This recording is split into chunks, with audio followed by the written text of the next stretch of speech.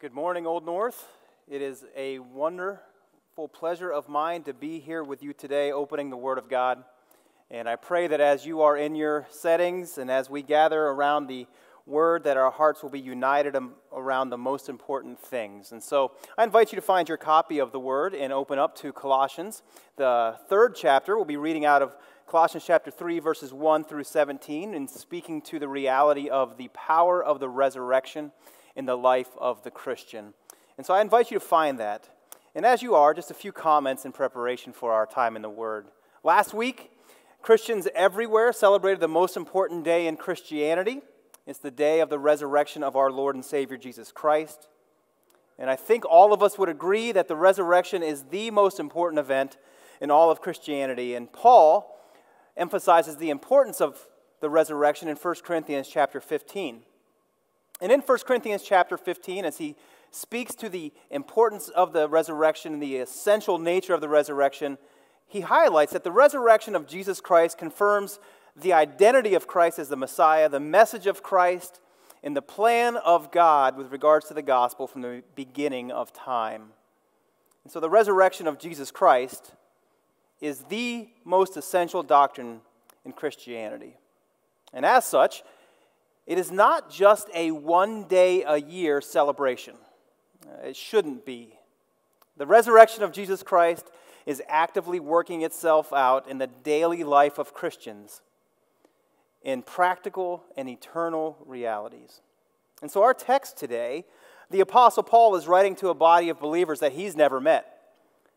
And so he's writing to tell them what it means to be a Christian, what it means to follow Christ, what it means to hold to the preeminence of Jesus Christ in a culture that does not.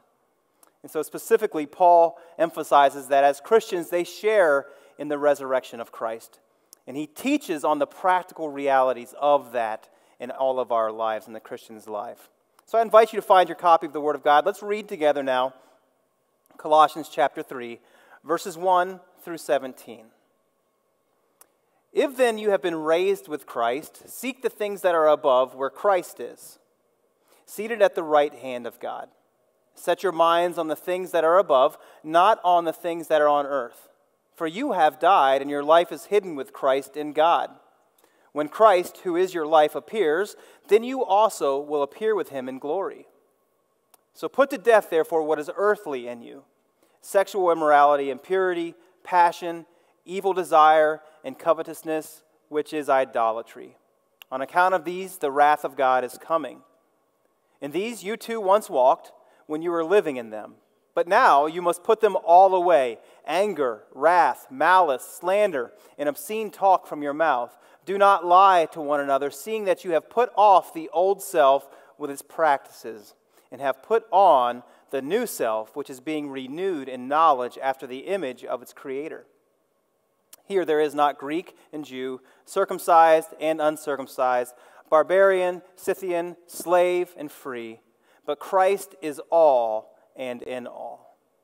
Put on then, as God's chosen ones, holy and beloved, compassionate hearts, kindness, humility, meekness, and patience, bearing with one another, and if one has a complaint against another, forgiving each other as the Lord has forgiven you.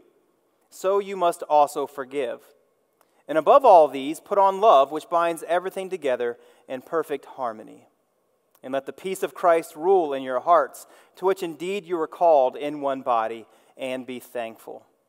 Let the word of Christ dwell in you richly, teaching and admonishing one another in all wisdom, singing psalms and hymns and spiritual songs with thankfulness in your hearts to God. And whatever you do, in word or deed, do everything in the name of the Lord Jesus Christ, giving thanks to God the Father through him. Friends, I hope that today you will see as we work through this text that in the resurrected Christ, the Christian lives in a resurrected position, purpose, and peace. So let's begin by talking about this new position that Christians walk in, this resurrected position that we find ourselves in. Paul here in verse 1 speaks to that specifically and says, the position to which Christians now reside is actually one in which we have been raised with Christ. Why start there? Why begin with that reality? As Paul begins to help Christians understand what it means to walk in a manner worthy of the Lord in chapter 1, verse 10, it's necessary to begin to know how that is even a possibility. How is it possible that we walk in a manner worthy to the Lord? Well, that's because we have been raised to a new life in the resurrected Christ. And it isn't Christ's resurrected life alone. As Christ was raised again, those who believe in the power of his resurrection have indeed been resurrected to a new life with him. As we celebrated the Resurrection Sunday last Sunday, we are celebrating the transferred power of his life given to those who confess and call him Lord. His resurrection from the dead was our resurrection from the dead. His defeat of death was our defeat of death. His defeat of sin was our defeat of sin. And this is a common theme in Pauline texts. As you read Paul in the New Testament, you will see this repeated over and over and over again, particularly in Romans chapter 6, verse 4, where Paul says, "We were buried with him by baptism into death, in order that just as Christ was raised from the dead by the glory of God the Father, we too might walk in newness of life." The power of being raised with Christ is that the old life has been done away with or given to death, and now we walk in a newness of life. The old life has been left in the grave. Now, this is a vital starting point for the conversation today, because if we do not understand that it is through Christ's work that we have been raised again, then we will think it is our work that requires us to engage in order to achieve that resurrection. And everything will in turn get flipped upside down. The starting point for the Christian life is this: it is the work of Christ, it is his death, it is his resurrection, and his ascension, and ultimately his intercession on our behalf that results in the newness of life.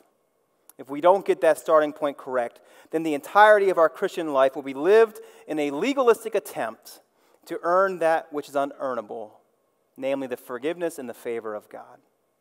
And so Paul says at the very beginning of our time that you have been raised with Christ. But not only raised with Christ, your position is also that you are hidden in Christ. Now that is a hard thing for us to understand, because being hidden is a difficult concept to get your mind wrapped around. Throughout Scriptures, though, we see that the idea of hiddenness is one of being protected. In the Psalms, the psalmist consistently refers to being hidden in the shelter of God, being held in God's dwelling. And in using that phraseology, the psalmist is pointing us to an important point here, and that is being hidden in Christ means that we are held safe, we are held secure. And so just two reflections on what it means to be hidden. The first is that to be hidden in Christ means that Christ is in heaven, operating as our intercessor before the holy God. Hebrews chapter 7, verse 25 beautifully puts it this way: "Consequently, Christ is able to save to the uttermost those who draw near to God through him, since he always lives to make intercession for them." What is it that his intercession is doing for us? His intercession in heaven is speaking to the security of our salvation. He sits at the right hand of the Father, and he actively prays for us. I want you to think about that reality for 1 second. At this very moment, on this Sunday morning, Jesus Christ is making intercession for you before the Holy Father God. And his intercession is received by God because of the perfect sacrifice of Christ over our sins, which is perfectly acceptable before God because Christ himself is holy and perfect. And so his intercession, our hiddenness in Christ, means that we are being interceded for by Christ. It also means that Christ holds us fast. Our salvation was secured by the empty tomb.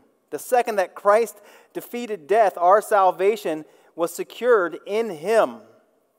In the book of Jude in the New Testament, in a doxology that we have said numerous times here in this body, and we'll say it once again today, but in Jude, verse 24 says this: "Now to him who is able to keep you from stumbling and to present you blameless before the presence of his glory with great joy, to the only God, our Savior, through Jesus Christ our Lord, be glory, majesty, dominion, authority, before all time, and now and forevermore." Now notice in that passage here, as Jude concludes this letter to his people and teaching them on what it means to persevere as a Christian, Jude says that the intercession and the held fastness of Christ's work for the Christian never ends. Before all time, now and forever, our salvation is secure because we are hidden in Jesus Christ. And so if we were to sum up the resurrected position of the Christian, it is that we have been raised through Christ to live for Christ. The old life is over and the new life has begun, which leads us to our second reflection here in this passage, and that is that we not only have a resurrected position, we have a resurrected purpose. So I want you to notice here, one of the things that Paul does whenever he writes, and you'll notice this common trend by Paul, is that whenever he writes a deep theological position, specifically here talking about your position in heaven, he always does so immediately then addressing the practice of that theology. And that's an important thing for us to understand, is that we oftentimes think of the theology and the practice of following Christ as two separate things. They walk hand in hand. And Paul outlines that for us even in this passage today. The theological depth which defines our salvation through the risen Christ always transfers into life practice. And so we see here Paul beginning to lay this outline of our position theologically, but then he says in the midst of that, in verses 1 and 3, some practices of that. Our purpose, our resurrected purpose, is found in a couple things that we see here. Number one, we see that Paul says we are to seek the things that are above. So part of our resurrected purpose then is to seek the things that are in heaven. And so Paul's not so much saying that we are to seek to possess the things above as if we're trying to find them. We're not striving to discover, to find, to uncover some spiritual reality that's already been given us in Christ.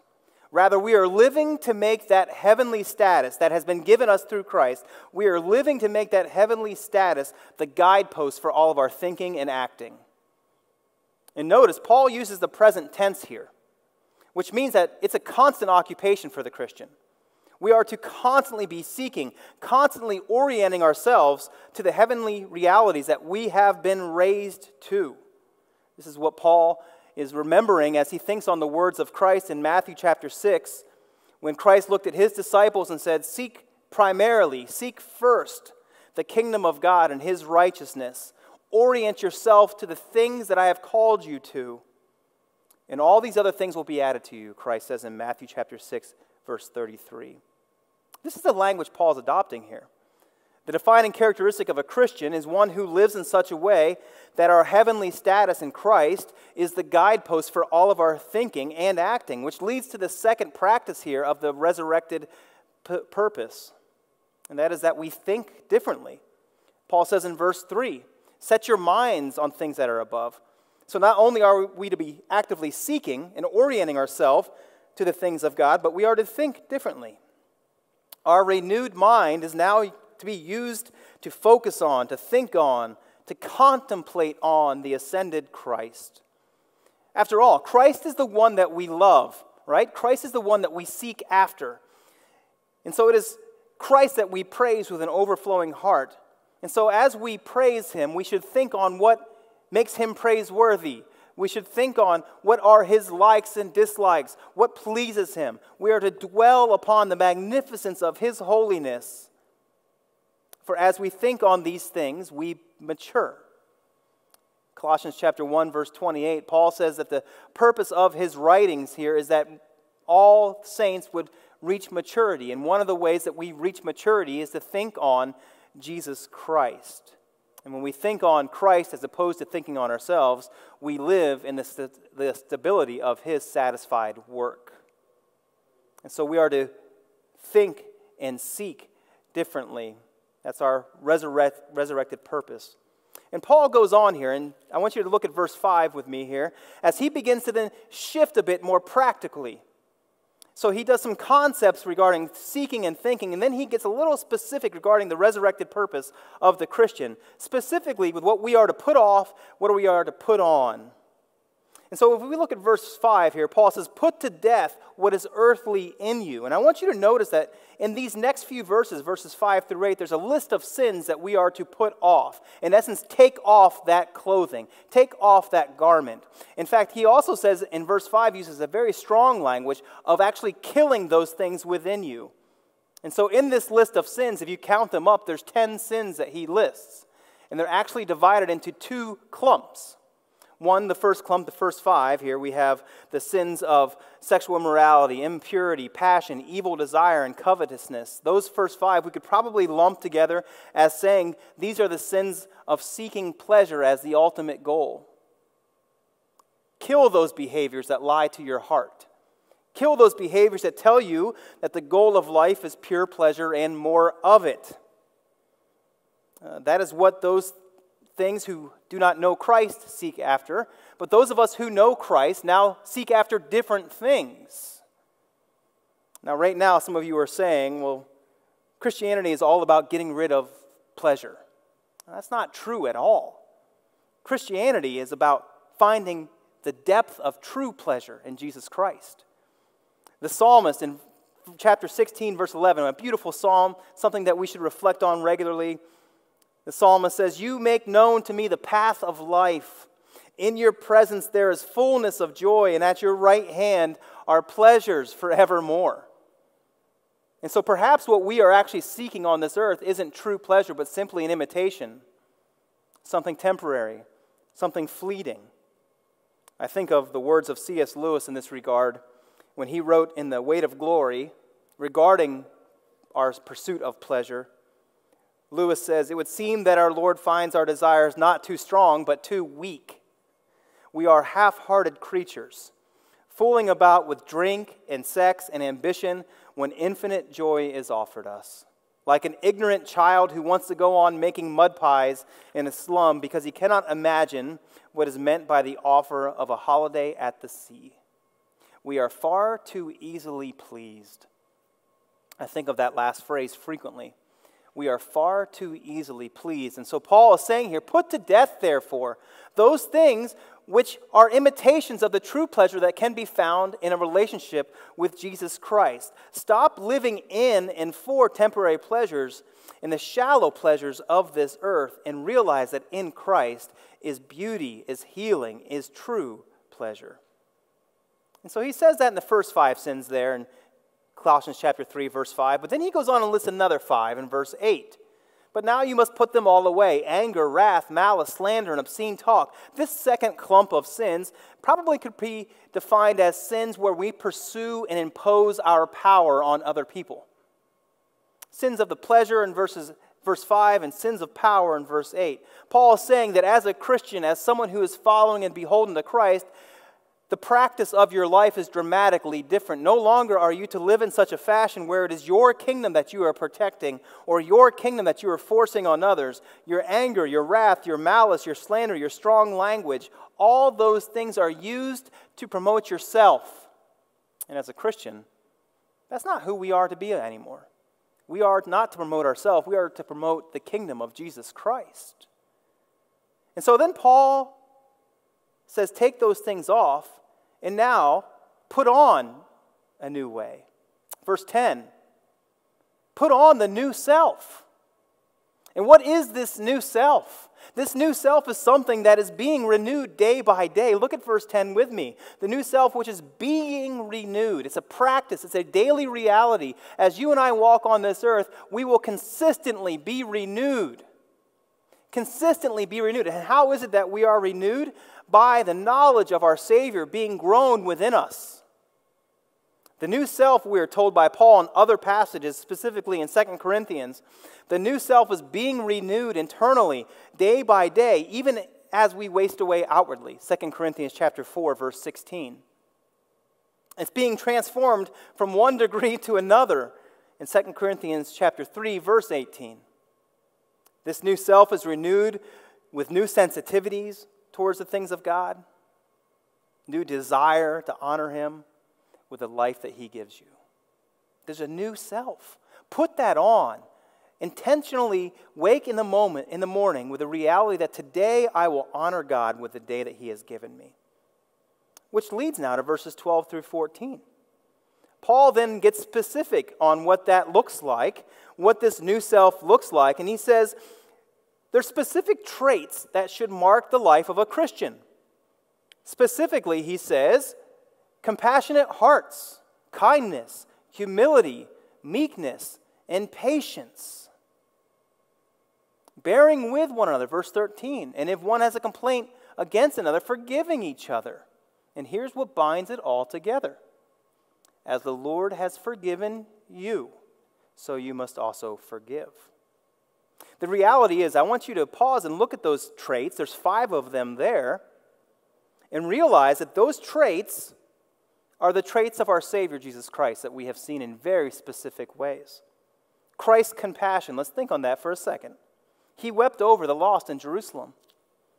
Christ's kindness. Think of the kind acts you see in Christ as he applauded the woman who anointed his feet with ointment. Think of Christ's humility as he emptied himself and took the form of a servant. Think of Christ's patience as he spoke repeatedly with the disciples to help them understand his true identity and true purpose in earth. Think of Christ's forgiveness as he pronounced it ultimately on the cross. To put these virtues that Paul lists here is to put on Christ. This is another theme of Paul. In Romans 13, verse 14, he says, but put on Christ. And then there's a reaction that comes when you put on Christ. In Romans 13, verse 14, Paul says, put on Christ and make no provision for the flesh. The reality is that as you put on Christ, the flesh will be exposed and be replaced with affection for him.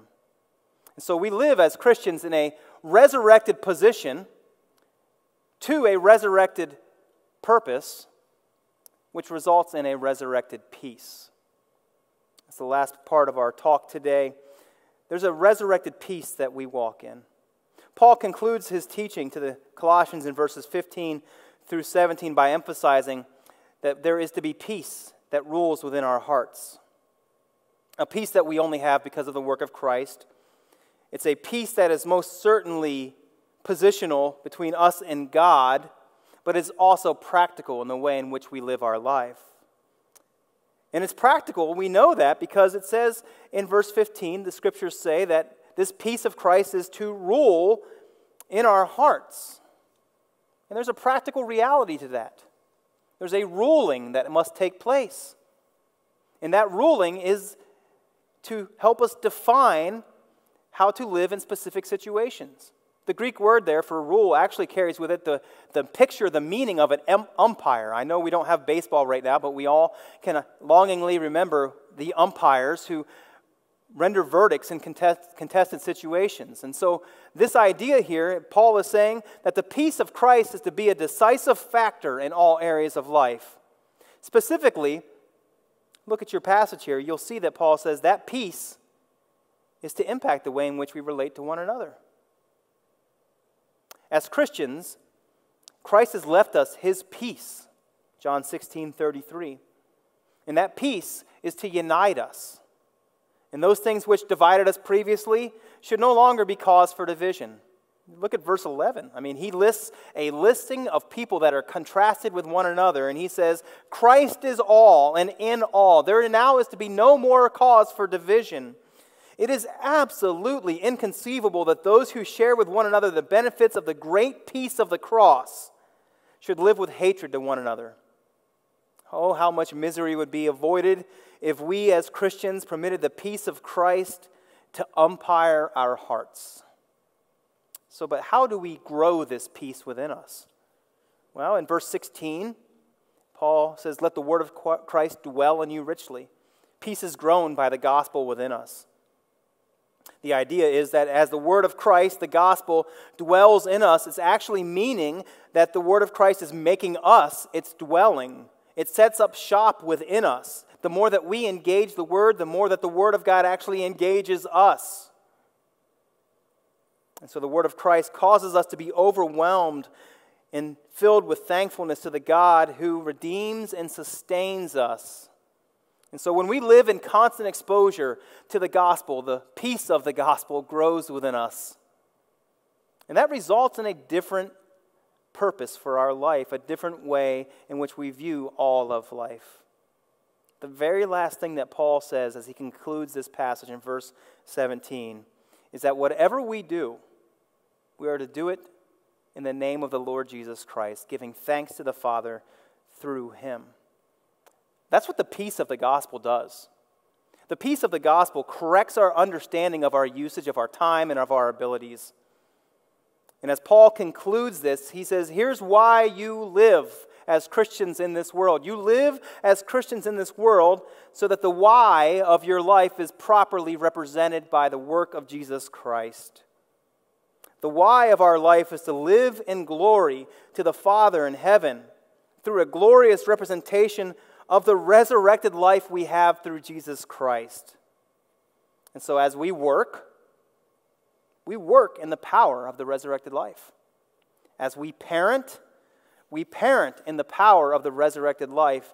As we are good neighbors in that resurrected life of Christ. Ultimately, that the name of Christ would be glorified, the Father would be glorified. Because of the work of Jesus Christ, the old life is gone and the new life in Christ has come. Perhaps you are like Augustine. You've probably heard of Augustine. St. Augustine was not always a saint. In 386, Augustine one day was walking and was reflecting on the frustration of his life, and he realized that his life had been lived towards temporary pleasures, a life of loose living and a search for answers to life's basic questions, and he had neither of those things. No answers, no joy. And so at this time he was teaching, and he went to hear the preaching of St. Ambrose. He went because Ambrose was an excellent speaker, and he wanted to hear a good speech. But the bishop's preaching led Augustine to a new understanding of the Bible and of the Christian faith. He didn't follow Christ at that point, but he was intrigued, and things began to work and percolate in his heart. Sometime later in that year of 386, Augustine and his friend Alypius were spending time in Milan, and while outdoors they were walking, and Augustine heard the voice of a child singing a song, and the words were, "Pick it up and read it, pick it up and read it." And he thought at first that song was some kind of a child's game, but he never remembered hearing that before. And then realizing, as he reflected on the sermon that he heard from Ambrose, perhaps this was God telling him to pick up the Bible.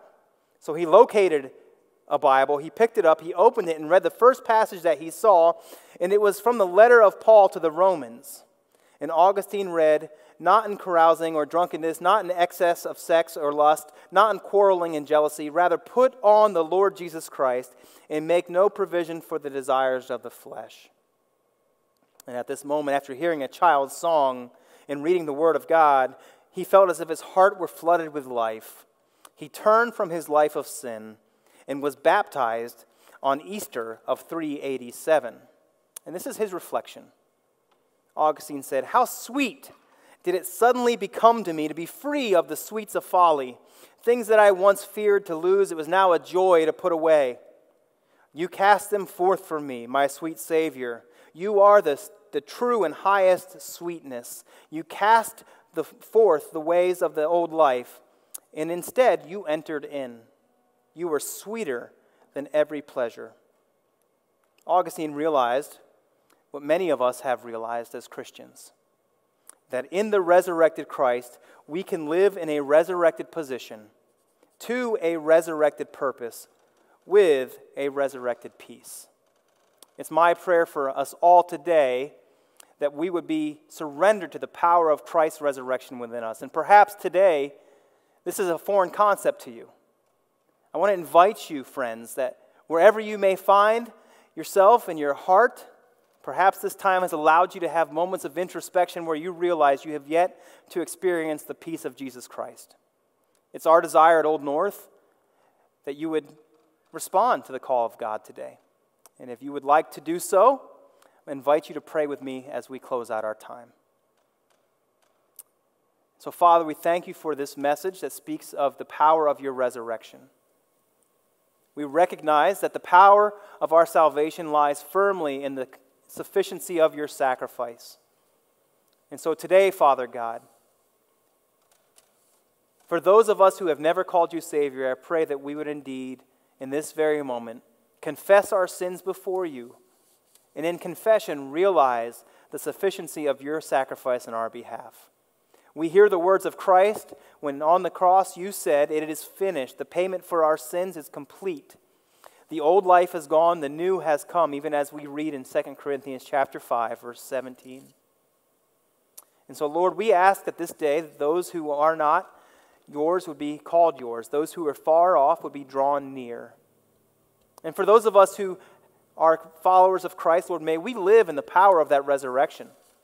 May every day be an opportunity to bring you glory, for you alone are worthy of it. We pray all these things in the name of our risen Savior, Jesus Christ. Amen.